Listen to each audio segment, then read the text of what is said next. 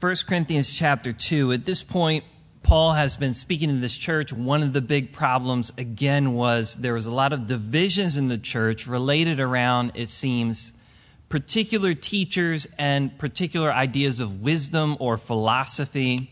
And what Paul began to talk about is the message of the cross, God's testimony about himself, is seen as foolish to the major wisdoms of the world. So the Jew wanted a spiritual sign.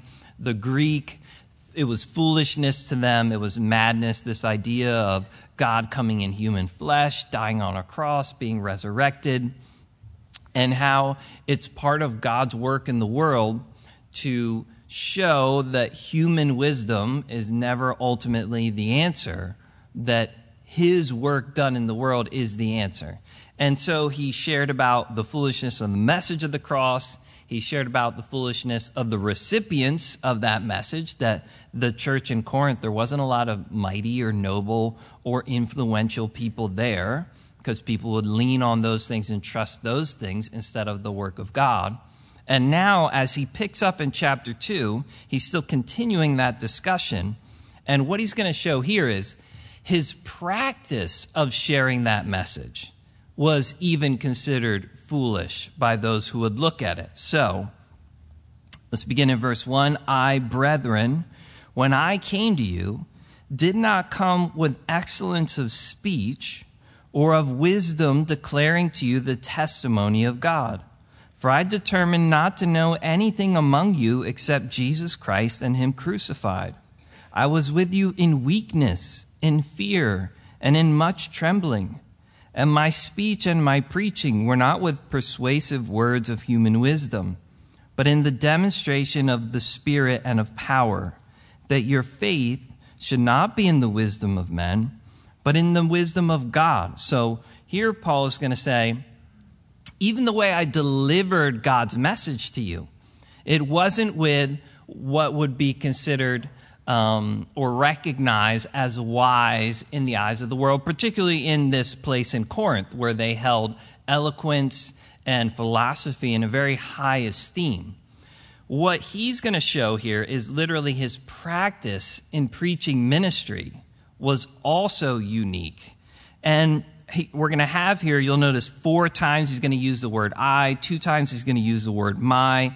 This is literally his application of this truth in his preaching ministry. The way Paul preached mattered. It wasn't just the content. Also, how he was delivering the content mattered. So he says to them, when I came to you, again in verse 1, I did not come with excellence of speech. We'd say that would be rhetoric or the oratory, the skill in terms of literally the words he's using, or of wisdom, again, that being more the logic or philosophy behind it's the skill of preaching, the art of preaching itself, and then the content of the preaching. I wasn't leveraging either of those things in declaring to you the testimony of God, or as he was sharing earlier in the chapter, the message of the cross. Now, he could have leveraged those things, but he says in verse 2, I determined not to know anything among you except Jesus Christ and him crucified. It's not that Paul didn't have conversations with them or want to know facts about their life. What he's saying is, I didn't want to know any of these things in the sense of then using them to bring the testimony of God or the message of the cross to you. He was talented and intellectual. Even in this letter, you're going to see, he had a remarkable gift, and he could have used that gift in terms of his rhetoric and how he was using speech to influence people. People still do that today. And what Paul's saying is, I was determined not to depend on the persuasion of human wisdom, but on the witness of God alone and the power of his Spirit. And I think it's important that we recognize this. Like, we can't take it lightly. It was this apostle who is saying these things. And this is the man who we already know says that he was given the mystery of the church to speak to the world, to make known. God literally gave him something that was hidden, taught him that so that he could share it with other people. The mystery of Israel, the second coming of Jesus Christ. We just went through Romans. He talks about the depths of sin in human life unlike anybody else. And then all the way to some of the heights of heavenly things like predestination and election and us being conformed into the image and likeness of God. In Ephesians, he's going to talk about some of the most heavenly things that there are. Colossians, the ultimate sufficiency and fullness of Jesus Christ. 1st and 2nd Thessalonians, the second coming and the rapture of the church. He's going to talk about church structure. Here, he's going to have tons of things to say about that, both in 1st and 2nd Corinthians, the pastoral epistles. This is a guy who had more to say than just about anybody else. And it wasn't that those things weren't important, because obviously in this letter, he's going to share plenty of other things, and many of them practical. But what he understands is, when I show up and I'm giving somebody the message of the cross, none of those other things matter until they are built on that foundation. And that foundation can't be laid through any type of human skill and ability. Here's what I determined. I wasn't going to use any of those things. I was going to give you God's testimony about himself and allow him to make that real in his own power and in his own ability. And so much of modern preaching fails to rest on the power of the Holy Spirit, or tries to mask it with other things, mask its absence. The fact that the content you're actually sharing doesn't have any power in and of itself outside of you. So what we have to do, if what we're sharing doesn't actually have any power, is conjure up other things to make a difference. So what people do is they use their personal charisma and they leverage that to gather interest in themselves. We stir up emotional moments. Whole music and worship services are designed not to honor God, but literally to stir up emotion in people so that they have a good experience or an emotional experience that they don't have other places, and they want to be tied back to those things. The stories, the things that are said. Spiritual vision. You'll have so many people talking about the particular vision God gave them and how other people need to bend to that and understand it and how it's unique. Business practices, informational statistics. If I'm not sure if the gospel is powerful enough, what I want is you to give me the stats of the people who live in this area and what they're like, what they purchase, what they struggle with. And then I can leverage those things and how they're thinking to try to make a difference in people's lives. And what you'll see is all of these types of things, the oratory of the day, which might not be, particularly in our culture, somebody who uses big words, but our orator is the comedian because we want to be entertained. If God is boring, please at least make me laugh a couple times. And then I can leave feeling like I had a good time. And all of these things are just an evidence. Some people doing them innocently, some people doing them actively and purposely. And all of them are an evidence that we actually lack the thing that matters. Because if the Holy Spirit is working in power in somebody's heart, he doesn't need me to leverage my personality. Or he doesn't need me to try to create an emotional moment. Or to bend on human statistics. What happens is we end up trusting in ourselves. None of these things help God's message. It's totally fine on its own. So Paul said, I was determined to know nothing among you except Christ and him crucified. I didn't come with human rhetoric. When I shared the gospel with you, when you got saved, I told you that God sent his son.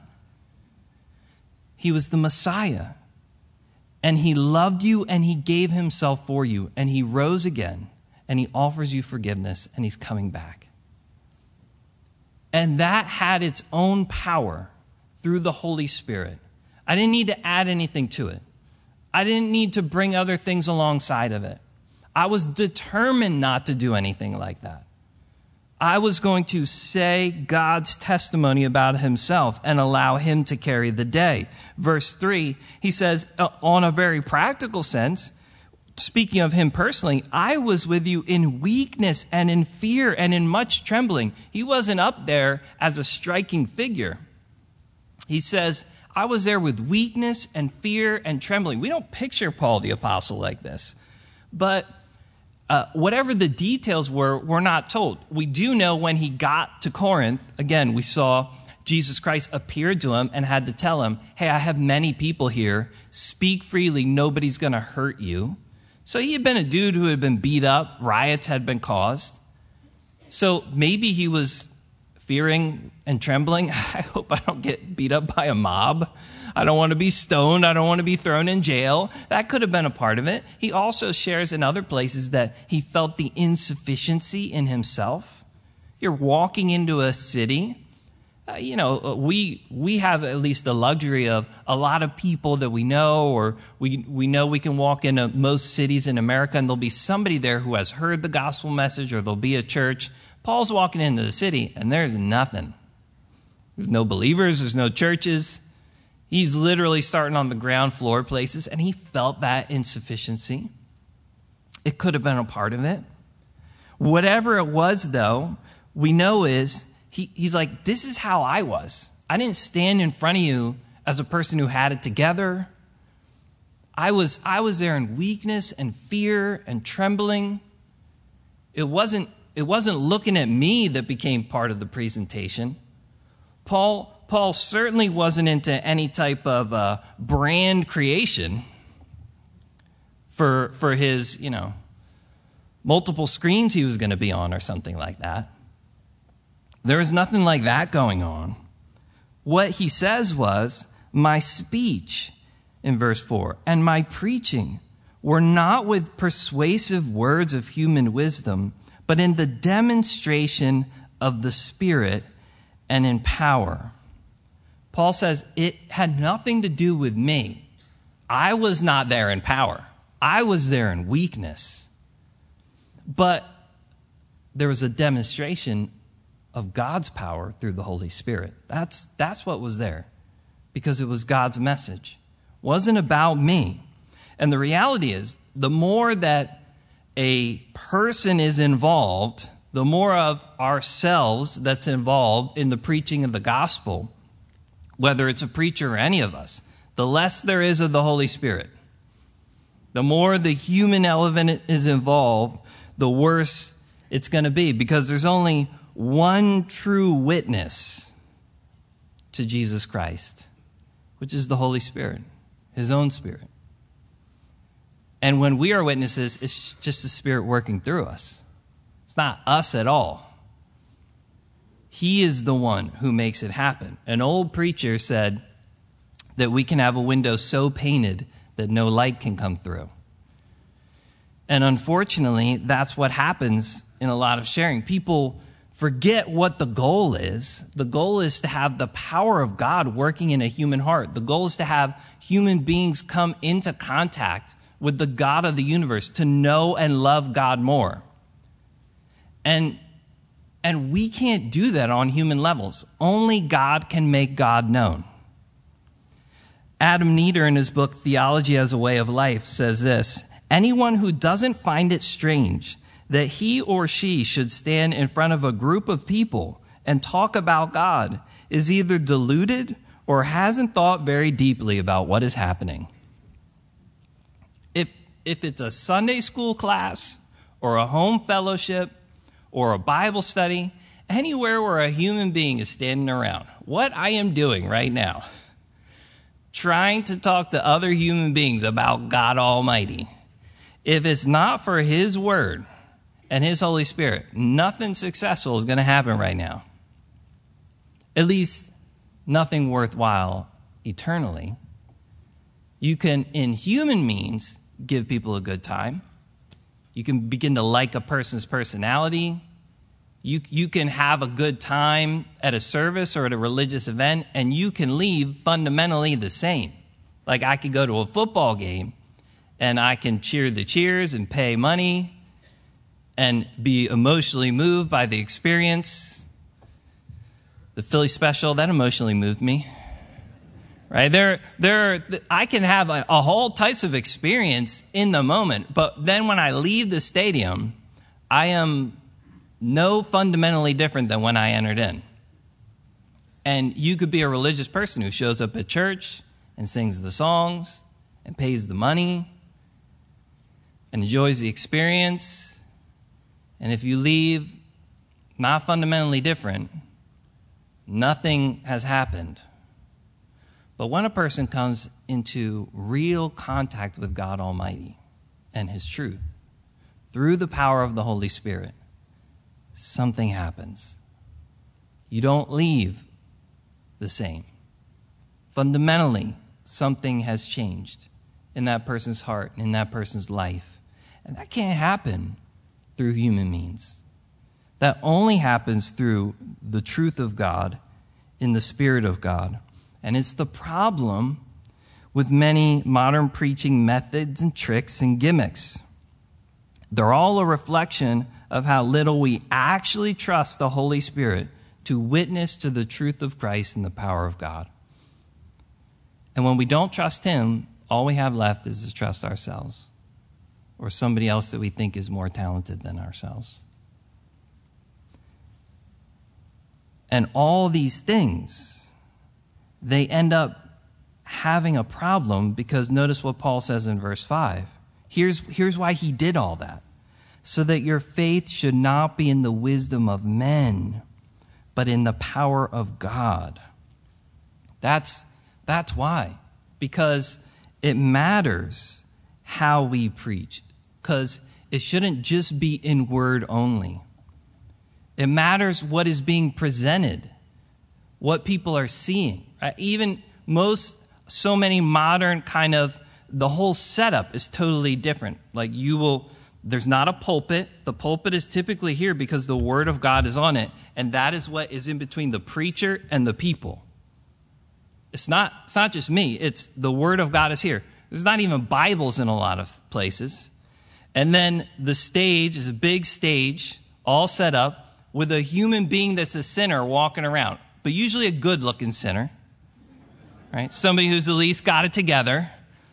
Their fashion might be a little better than ours. They might not have a wrinkled shirt or sneakers are a little newer or something like that. And then the place is dark and the lights are all on the sinner. And maybe they talk about the Bible a little. And when you walk away, the content was like, even if it was entertaining or nice, that guy just told me God was nice. Like if you chalk it all up, what just happened right there? And it's all a sign that we don't actually trust the Word of God and God Himself to make a difference in human hearts through the Word of God and through the truth there. And what happens is when I lean on those other things, the props, the gimmicks, and people walking away talking about those things instead of God, talking about the preacher instead of God, talking about the funny illustration instead of truth, talking about the experience instead of what the Holy Spirit is saying to them, we have just made the preaching of God of none effect. That's what Paul's saying. You want to know why I came to you and determined not to use eloquence, because I could have, or bring the message of God through the philosophy of the day, because I could have. Why I determined not to do any of those things? Because I didn't want to just preach in word, but in the power of God. Because you can just preach in word, or you can preach in word and the power of God. Again, 1 Thessalonians 1:5, Paul would say, our gospel did not come to you in word only, but also in power and in the Holy Spirit and much assurance. See, the word of God can come as word only or word and power through the Holy Spirit. Word only means you listen to me, or that's a good idea, or that's nice. Somebody said something kind of nice and religious. And again, you go out and nothing has happened. Word and power means you come into contact with God, and now you got to live different. Because God has shown up in your life. And when God makes himself real in a human heart, things are fundamentally different in an instant. Paul had all the learning of the day. When he got knocked off his horse by Jesus Christ, things were fundamentally different. When he was out there in the desert learning truth from the risen Savior, things became fundamentally different for him. Every single day he was being conformed in the image and likeness of Christ. This was Paul's practice. He would say to the Galatians in Galatians 3:1, "O foolish Galatians, who has bewitched you that you would not obey the truth, before whose eyes Jesus Christ was clearly portrayed among you as crucified?" How did you guys get saved? Jesus Christ was portrayed among you as crucified. And now you want to go to something else? God made his son and what he did for you real. It became real that you were a sinner and he was your Savior.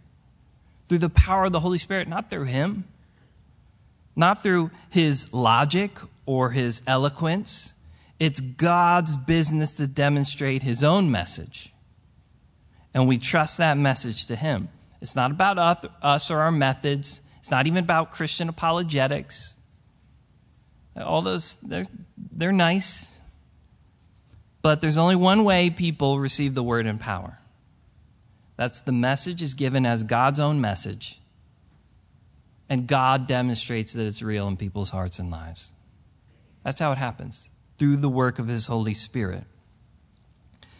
This reality was something that Paul understood. The day of Pentecost was the birth of true spiritual preaching in the church.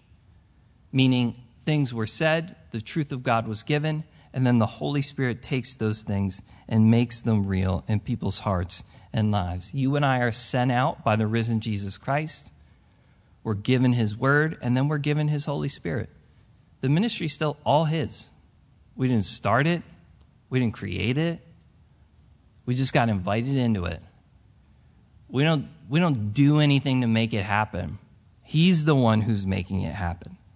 So, as a preacher, as a teacher of the Word of God, full confession, this is not something that scares you or scares me. In fact, it's something that should, in fact, free you as you share the Word of God with your friends, or if you have a place where you get to teach the Word of God, like I said, in a children's ministry, you have a small group, or you get to have a Bible study somewhere, or you're a preacher and you're listening in.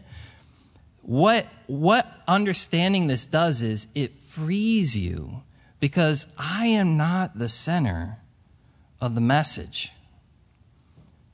I am displaced from the center. I'm not the fulcrum here. I'm not the thing that makes it all happen. My weaknesses and limitations can be real, and God doesn't necessarily not see them. But the reality is, he rises above them. There's not a perfect person in the world sharing the truth of God. But the Holy Spirit, he's perfect. And he takes those things that are true and applies them to human hearts and human lives. I don't need my weaknesses eliminated or excused. I just need God to be bigger than them. And I trust in his word. My dependence frees me to simply share the truth, because I'm not the center of the process here. Gaining more charisma will not help you grow spiritually. Having a cooler stage will not help anybody here grow more spiritually. What will do that is confidence in the Word of God and his Spirit to make it happen himself. It's not my competence, skill, intellect, likability, follower, viewer, or giver count. None of those things measure, in fact, if God is making himself known through the foolishness of preaching. God does that himself. He demonstrates the truth of his word in his own power. That's why Zechariah says, this is the word of the Lord to Zerubbabel, not by might, nor by power, but by my spirit, says the Lord of hosts. It's always been that way. That's why the methods and the practice of preaching are so important. How people give the word of God actually matters. Because if I don't do it in a way that is correct, then the faith of people, again, Paul says, will be in the wisdom of men, but not in the power of God. If I trust human intellect, if I believe what's being said because the person seems intellectual, then when I meet somebody more intellectual, I'll be confused. If I believe what the person says because they seem really scientific, the minute science seems to go against those things, I'll be confounded. If I believe somebody because I have this emotional, spiritual experience in a moment, then when my experience is different, it'll all fall apart. If I like the charisma of somebody, I just like this person. And we all connect with some teachers or others more than others. That's fine. But if I begin to trust that thing, then what happens when that charisma fails? Or I find out there was a double life there. And what happens to people? Their faith begins to fall apart. If I trust in this emotional moment that I had and not in the Word of God, what happens when the emotions go? Or they go the opposite way? Then my faith begins to fail. How many people have been confused and thought even their trust in God or their faith or their salvation wasn't real because when they believed, they were actually leaning on something else other than the power of God. But if I trust the Word of God and the power of God, those things are never going to change. They're never going to fail. My faith won't rest in men. It will rest in God and in His Word. Then I don't have to be shaken. Then, if they say, like they did to Athanasius, the whole world is against you, then you say, then I'm against the whole world. Why? Because God plus one is the majority. Right? If I'm resting in Him, I'm good. This is the Word of God. Adolf Safier, again, a Christian preacher, in his book, Christ Crucified, said this: "We do not wish to influence, move, soften, terrify, or mold. We look to God that He, by making His truth, His glorious and loving message come into contact with the heart, may draw men unto Himself." It's not my job to move anybody. God does that Himself. He knows what He needs to say to every individual. And when people hear Him and His truth, their faith rests in the right place. And Paul would say, listen, it's not just the message. It's not just the people receiving the message. Did you see how I came to you? What I didn't do, what I did do. That's all so that your faith should not be in the wisdom of men, but in the power of God. However, Paul moves on. Verse 6, we speak wisdom among those who are mature, yet not the wisdom of this age, nor of the rulers of this age, who are coming to nothing. But we speak the wisdom of God in a mystery, the hidden wisdom which God ordained before the ages of our glory. The wisdom in a mystery, the hidden wisdom which God ordained before the ages of our glory, which none of the rulers of this age knew, for had they known, they would not have crucified the Lord of glory. But as it is written, eye has not seen, nor ear heard, nor have entered into the heart of man the things which God has prepared for those who love Him. So what Paul says again in 6, however, okay, I said all this. We speak wisdom among those who are mature, yet not the wisdom of this age, nor of the rulers of this age who are coming to nothing. He says, it's not that I have no wisdom. Hey, don't think that I'm against wisdom or I have no type of wisdom to share. I do have wisdom to share with those who are mature. That's the idea of mature in the Lord. But it's not the wisdom of this age or the wisdom of the rulers of this age. Age being a time period. The wisdom of that kind of Greek-Roman culture was one thing. Every age has its own flavor, a dominant philosophy, a dominant way of looking at life. Various cultures have their flavors. There's always some idea that dominates. And what Paul is saying is the wisdom of God cuts against the wisdom of men. It's not the wisdom of this age or the rulers of this age. And what it all comes to, he says, is it comes to nothing. All the wisdom outside of God is going to come to nothing.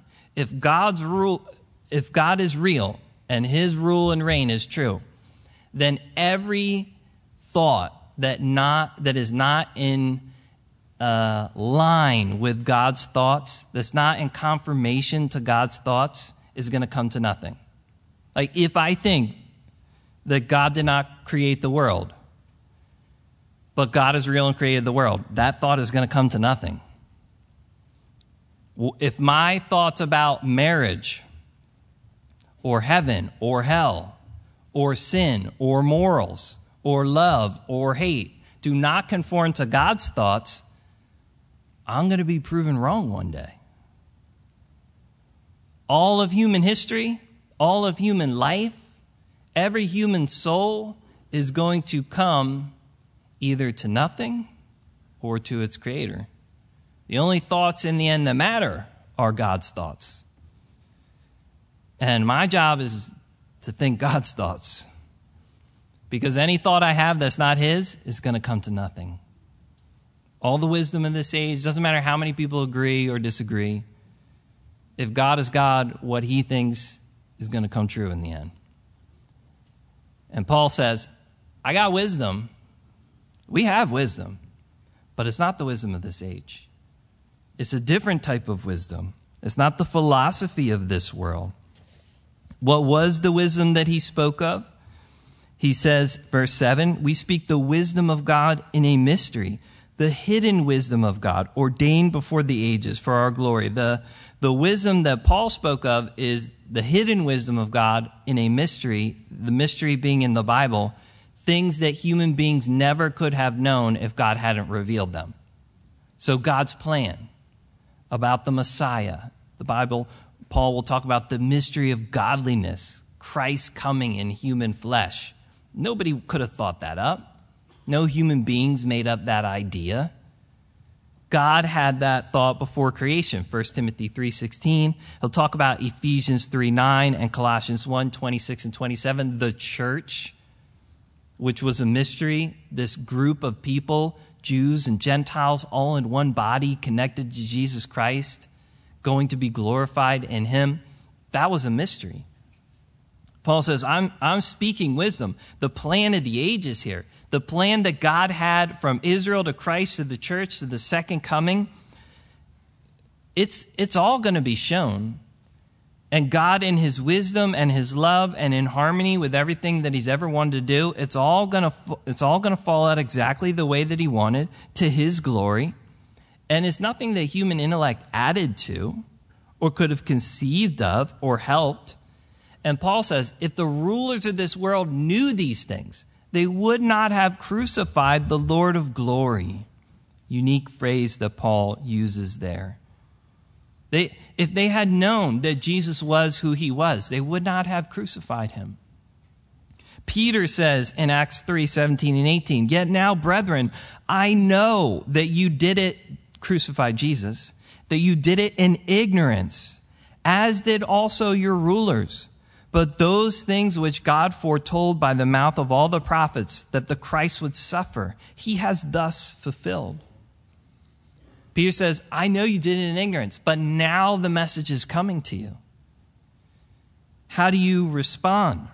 This is the wisdom that we're talking about. The rulers of this age, they didn't know those things. They had never seen those things. But God had it all set up for his own glory and for ours. We're going to be ordained to be a part of this plan of the ages. And as it all gets played out, you see God's wisdom and his power and his love through it all. And it all just reflects his glory. His glory is not one of his attributes. It's an attribute of his attributes. What it means is when you see God's love or God's wisdom, you're blown away by it. When you see him as he is in action, the beauty of it, it is glorious. That is love. That is power. That is wisdom. And we get to be a part of that for all the ages. And Paul says, that's the wisdom I'm talking about, but the world doesn't know it. And he pulls then from verse 9, from Isaiah 64, even though this verse is often kind of taken out of context, I think it's important for us to see it here. Eye has not seen nor ear heard, nor have entered in the heart of man the things which God has prepared for those who love him. The context is really a gospel context, God's plan of the ages. Human wisdom, they had no idea of what God was doing. Human beings on their own, their eyes didn't see it, their ears didn't hear of it. This is something God is making known. He had this whole thing planned before anybody knew any of it. But, verse 10, God has revealed them to us through his Spirit, but they're not hidden forever. We get to know this stuff. So, verse 9 is used in terms of heaven a lot. That's an okay application, but that's not what it's talking about here in the context. Certainly God has great things for us. There's other better verses for that. But this one right here, this is again speaking to what Paul is saying. The people of the world don't understand this. They haven't seen God's wisdom. They don't know it. It has to be made known to him through the Spirit.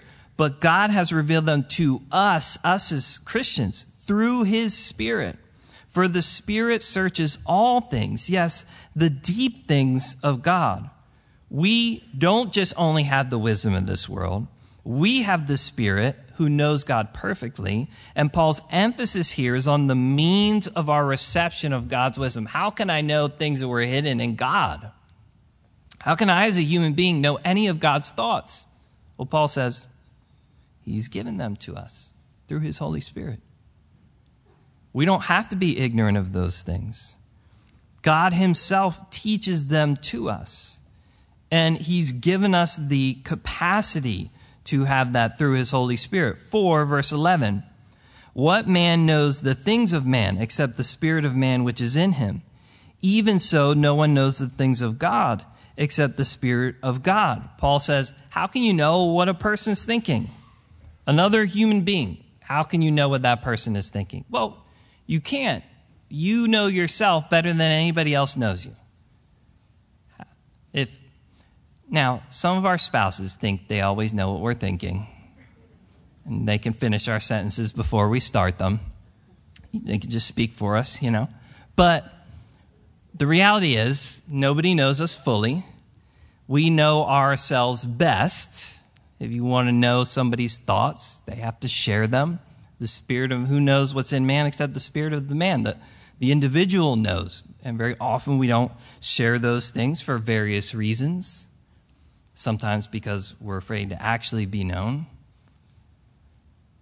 Sometimes for whatever reason. But what he says is the Spirit of God knows the deep things. Who can know God? What mediator can come between us and God? Can just a normal human being teach me what God's like? Well, we're not left to just a normal human being. We have God come in human flesh. And then he gives us his own Spirit. The Spirit that knows the deep things of God. We receive him, and we are taught by him. Verse 12, we have received not the spirit of the world, but the Spirit who is from God, that we might know the things that have been freely given to us by God. Again, Paul's practically saying, look, you have the Spirit of God, not the spirit of the world. The world there, the word is cosmos, which is the material order of things, the things that I can know through just my human existence here. I interact with this physical world through my senses. I have a body. I can know things about the world through my body. I also have a consciousness. I can know as a self-aware person things about the world. I can have knowledge through the world. Science can teach us things. We've learned a lot of things that can make life helpful. Change isn't always for the better, but good things that we have in life. Appreciative of various medical care, education that we've been given. All those things are fine. But none of those things can actually teach me God. He's different. What I need is something from him. And I haven't been just given the spirit of the world. I've been given the Spirit of God, the Spirit who is from God, so that I can know things about him. Like you would have a difficult time interacting with the world if you didn't have all your senses, like my eyesight or my smell or my hearing. Well, spiritually, the Bible says we lack. We are blind. We are dead. We are deaf. We are dumb. We don't have the ability to actually interact with God. God created man, human beings, to be able to interact with him, not just the world we live in. That's how plants were made. Not just to have some type of consciousness. Animals were given a soul.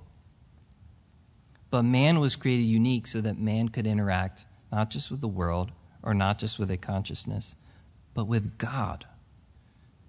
And when man sinned, the Bible said that man would surely die. God said that to Adam.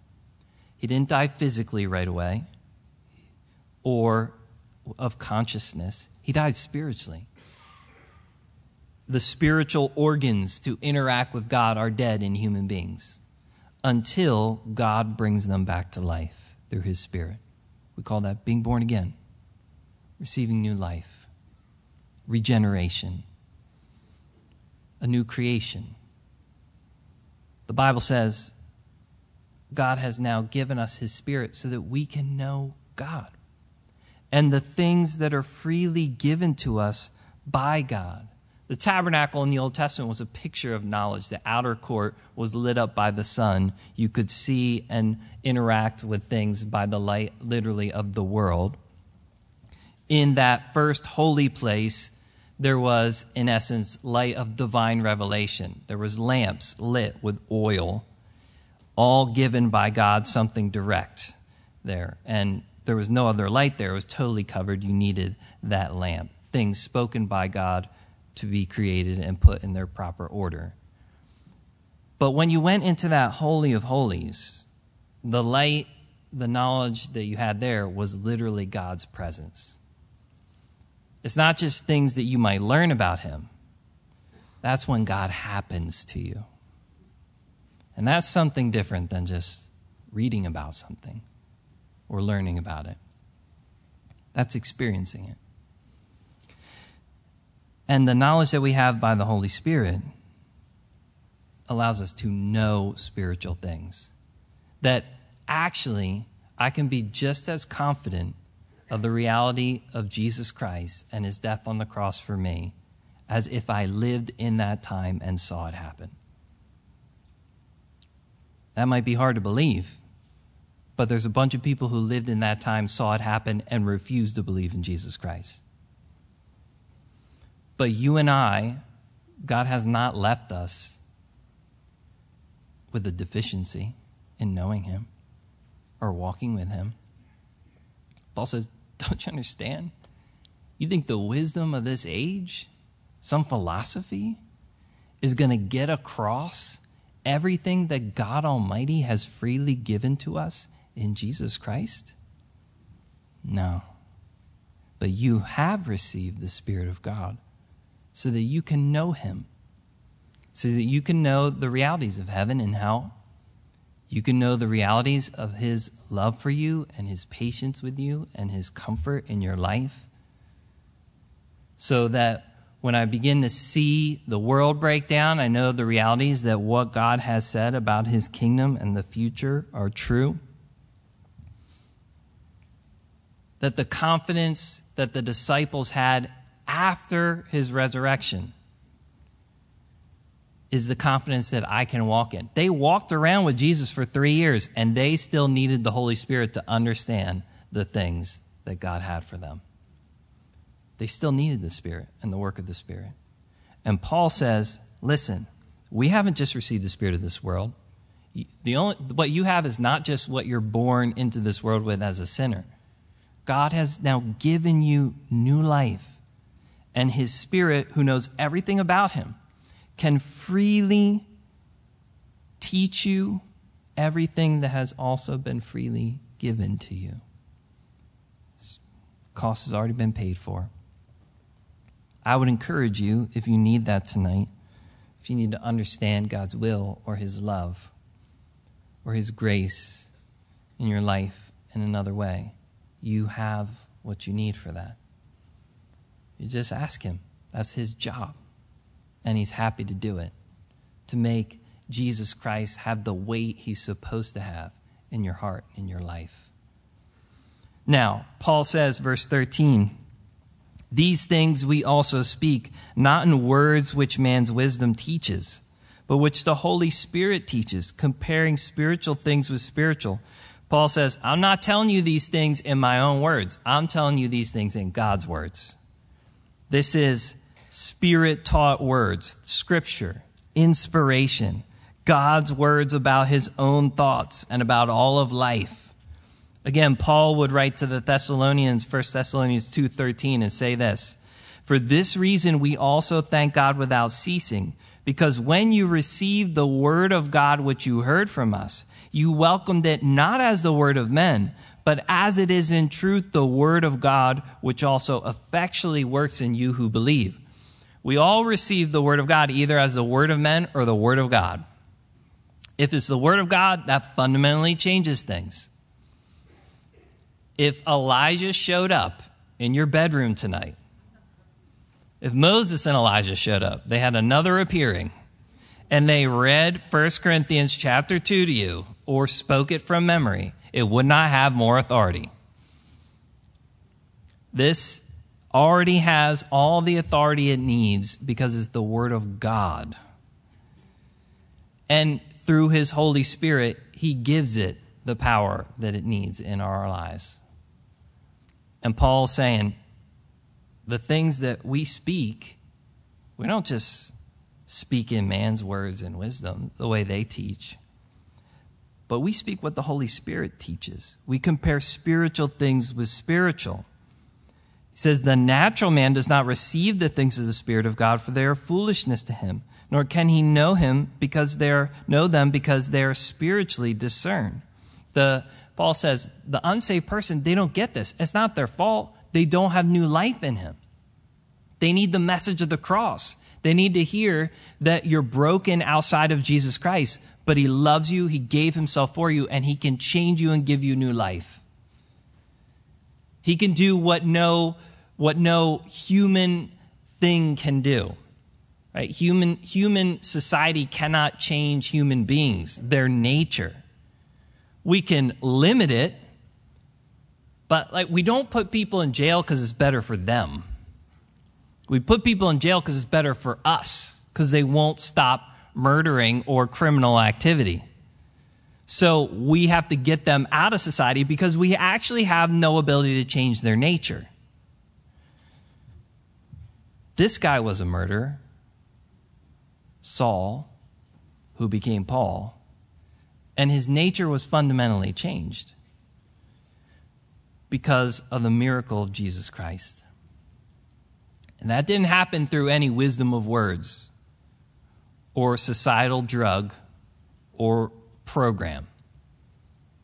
What happened was he was a fundamentally changed human being because of the work of the Spirit. And he's saying, we're talking about things that if you don't have that work in you, you won't get.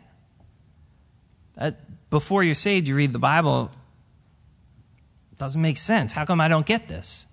Well, you don't have the capacity or the organ yet to understand it.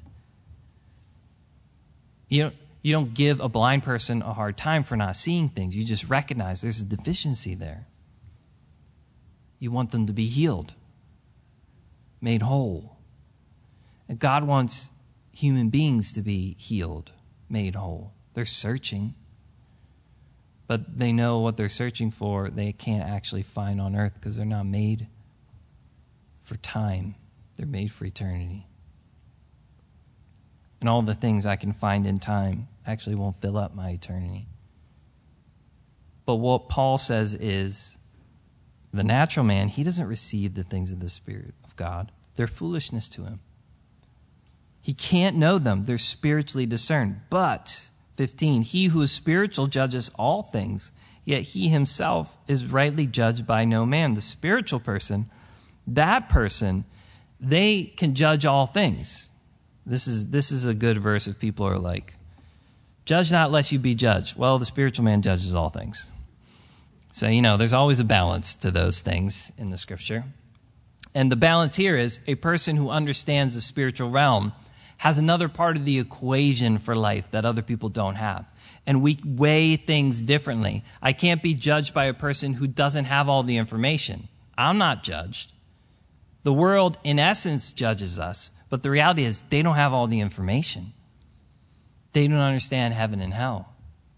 That's why Jesus could look at the people nailing him to the cross and say, Father, forgive them. They don't know what they're doing. They don't have all the information. If they knew what they were doing, they would not have crucified the Lord of glory. You and I, we can judge things that we find in life, all of creation, because we have the whole picture. Right? The world just thinks you're a product of your environment, but it forgets there's another part of the environment, God, supernatural part. And that part can have a greater influence than any other part of our environment. If God wasn't real, then we all would just only be a product of our environment. But God is real. Heaven is real, hell is real, eternity is real. The work of the Holy Spirit is real. The conviction of sin and righteousness and judgment in the world is real. The fact that God loves you and me is real. And there are realities that the world is leaving out. And they keep getting shocked by those things. Right? Basically, the whole Bible is a story of somebody running in the right reality or the wrong reality.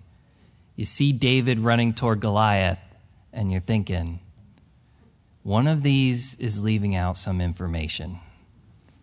Either Goliath is missing something or David's missing something. Right? I mean, it's Noah's building an ark. Either he's missing something or the world is missing something. Joshua's marching around Jericho. Either he's missing something or Jericho's missing. Every single Bible study, you basically look and be like, somebody is missing some information here. And the people who got God as part of the equation, they're on the right side of the equation, even if they look a little crazy now and then, which is basically this whole chapter. We're going to be a little crazy now and then. Our message is going to seem a little crazy to the world because they're missing some information. We can't be shocked by that. We can't hate them for that. We need to pray God opens their eyes. But the spiritual person, we judge things differently. We see things differently in the light of God and his word and eternity. For, he says in 16, who has known the mind of the Lord that he may instruct him? We have the mind of Christ. We have something else. Who has known the mind of the Lord that he might instruct him? Taken again from Isaiah 40:13. Nobody can tell God what to do or work with him, instruct him. Nobody has the intellect that they've understood everything God has, and they're like, God, let's have a little powwow here. Let's throw some ideas up on the board. Let's work through this together. Let me give you a few pointers here, God. It's like nobody has that mind. But we receive the mind of Christ through the Holy Spirit. Again, the unsaved person, these things are foolishness to them because they don't have the capacity to understand them. And they're only working with human reason. Again, A.W. Tozer would say, you can always test the quality of religious teaching by the enthusiastic reception it receives from unsaved men. If the natural man receives it enthusiastically, it is not of the Spirit of God. Paul says plainly that the natural man cannot know spiritual things. To him, spiritual things are plain foolishness. There's a lot of sharing of the truth out there in a way that unsaved people will love. Paul says, something wrong with that. Something wrong with that. They don't spiritually discern the same things that we do. We have received, not because we earned it, we're just sinners, but we've received by the grace of God the mind of Christ. You are conscious of something different now, something new now. What we're dependent on is something different. I don't just know everything that Christ knows, but I can know the thoughts of God, some of them, not all of them. To understand all of God's thoughts, I would be God. Nobody's going to understand everything. But what we can learn is true. And we can now learn it in truth. That it doesn't have to just be a theological idea or Christian jargon. I think we've all experienced certain things in life. If I sat down here and we took the time to take everybody's story in this room, it would actually be amazing. And what we would also find out is there are places in all of our lives where we talked about Christian truth, but it was just words. And then we came to know Christian truth in reality. We really have the Lord's mind about it. And in all of our lives, even what we do know is growing and deepening. You say, Jesus loves me, this I know, for the Bible tells me so. But to say Jesus loves me, the truth of that is never going to end. He loves me with an everlasting love, the Bible says. How can I know that? Well, he's going to have to prove it through eternity. So my knowledge of those things is just going to continue to grow. The mind of Christ in us, to know the thoughts of God, to be conscious, aware of them. As a saved person, I am now, we'll say, Christ aware. I have a consciousness of him. Actually, in my life, religious people just do religious things without actually a consciousness of somebody else there. They often wish that they could have that. But you and I, we receive the mind of Christ. We interact with him. We live with him. We talk with him.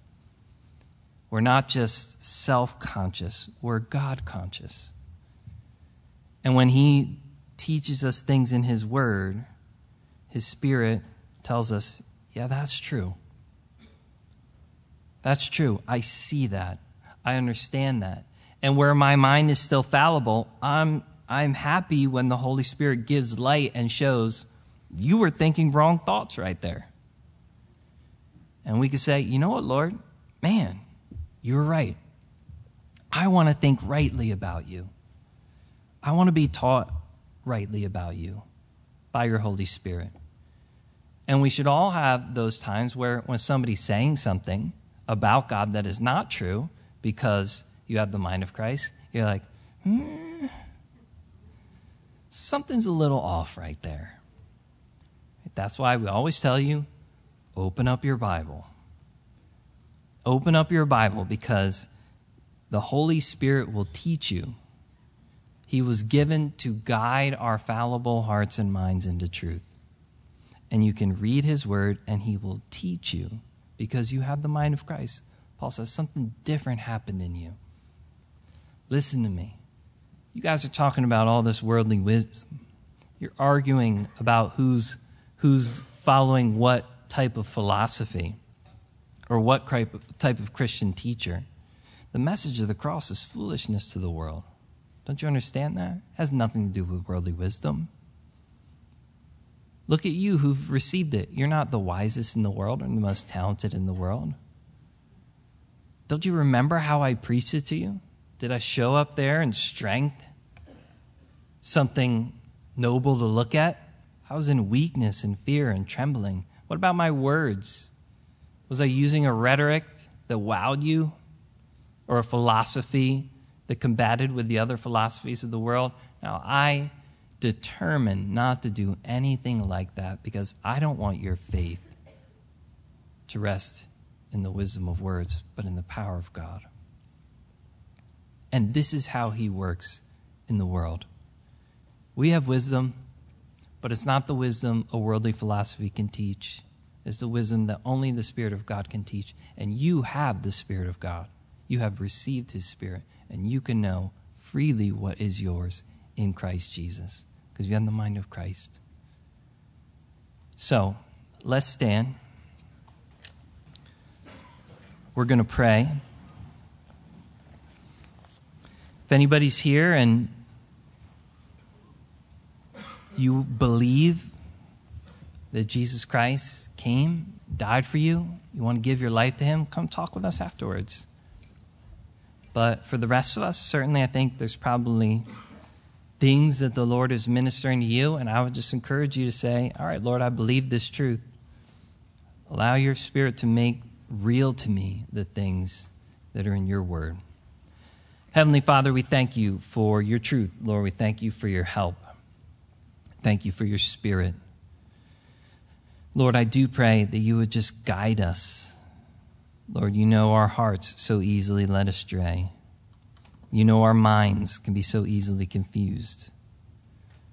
But you've given us your Spirit, and your Spirit's not afraid of any of the things that the world could throw at us, or any of even the sin that still resides in us. You've already dealt with those things. And I just pray, Lord, that you would do your work to conform us into your image and into your likeness, and that we would rest on you in simplicity, the truth of your word, and rejoice in the things that we freely have in you. So do that, Lord, in your own power and strength and for your glory. We pray these things in Jesus' name. Amen.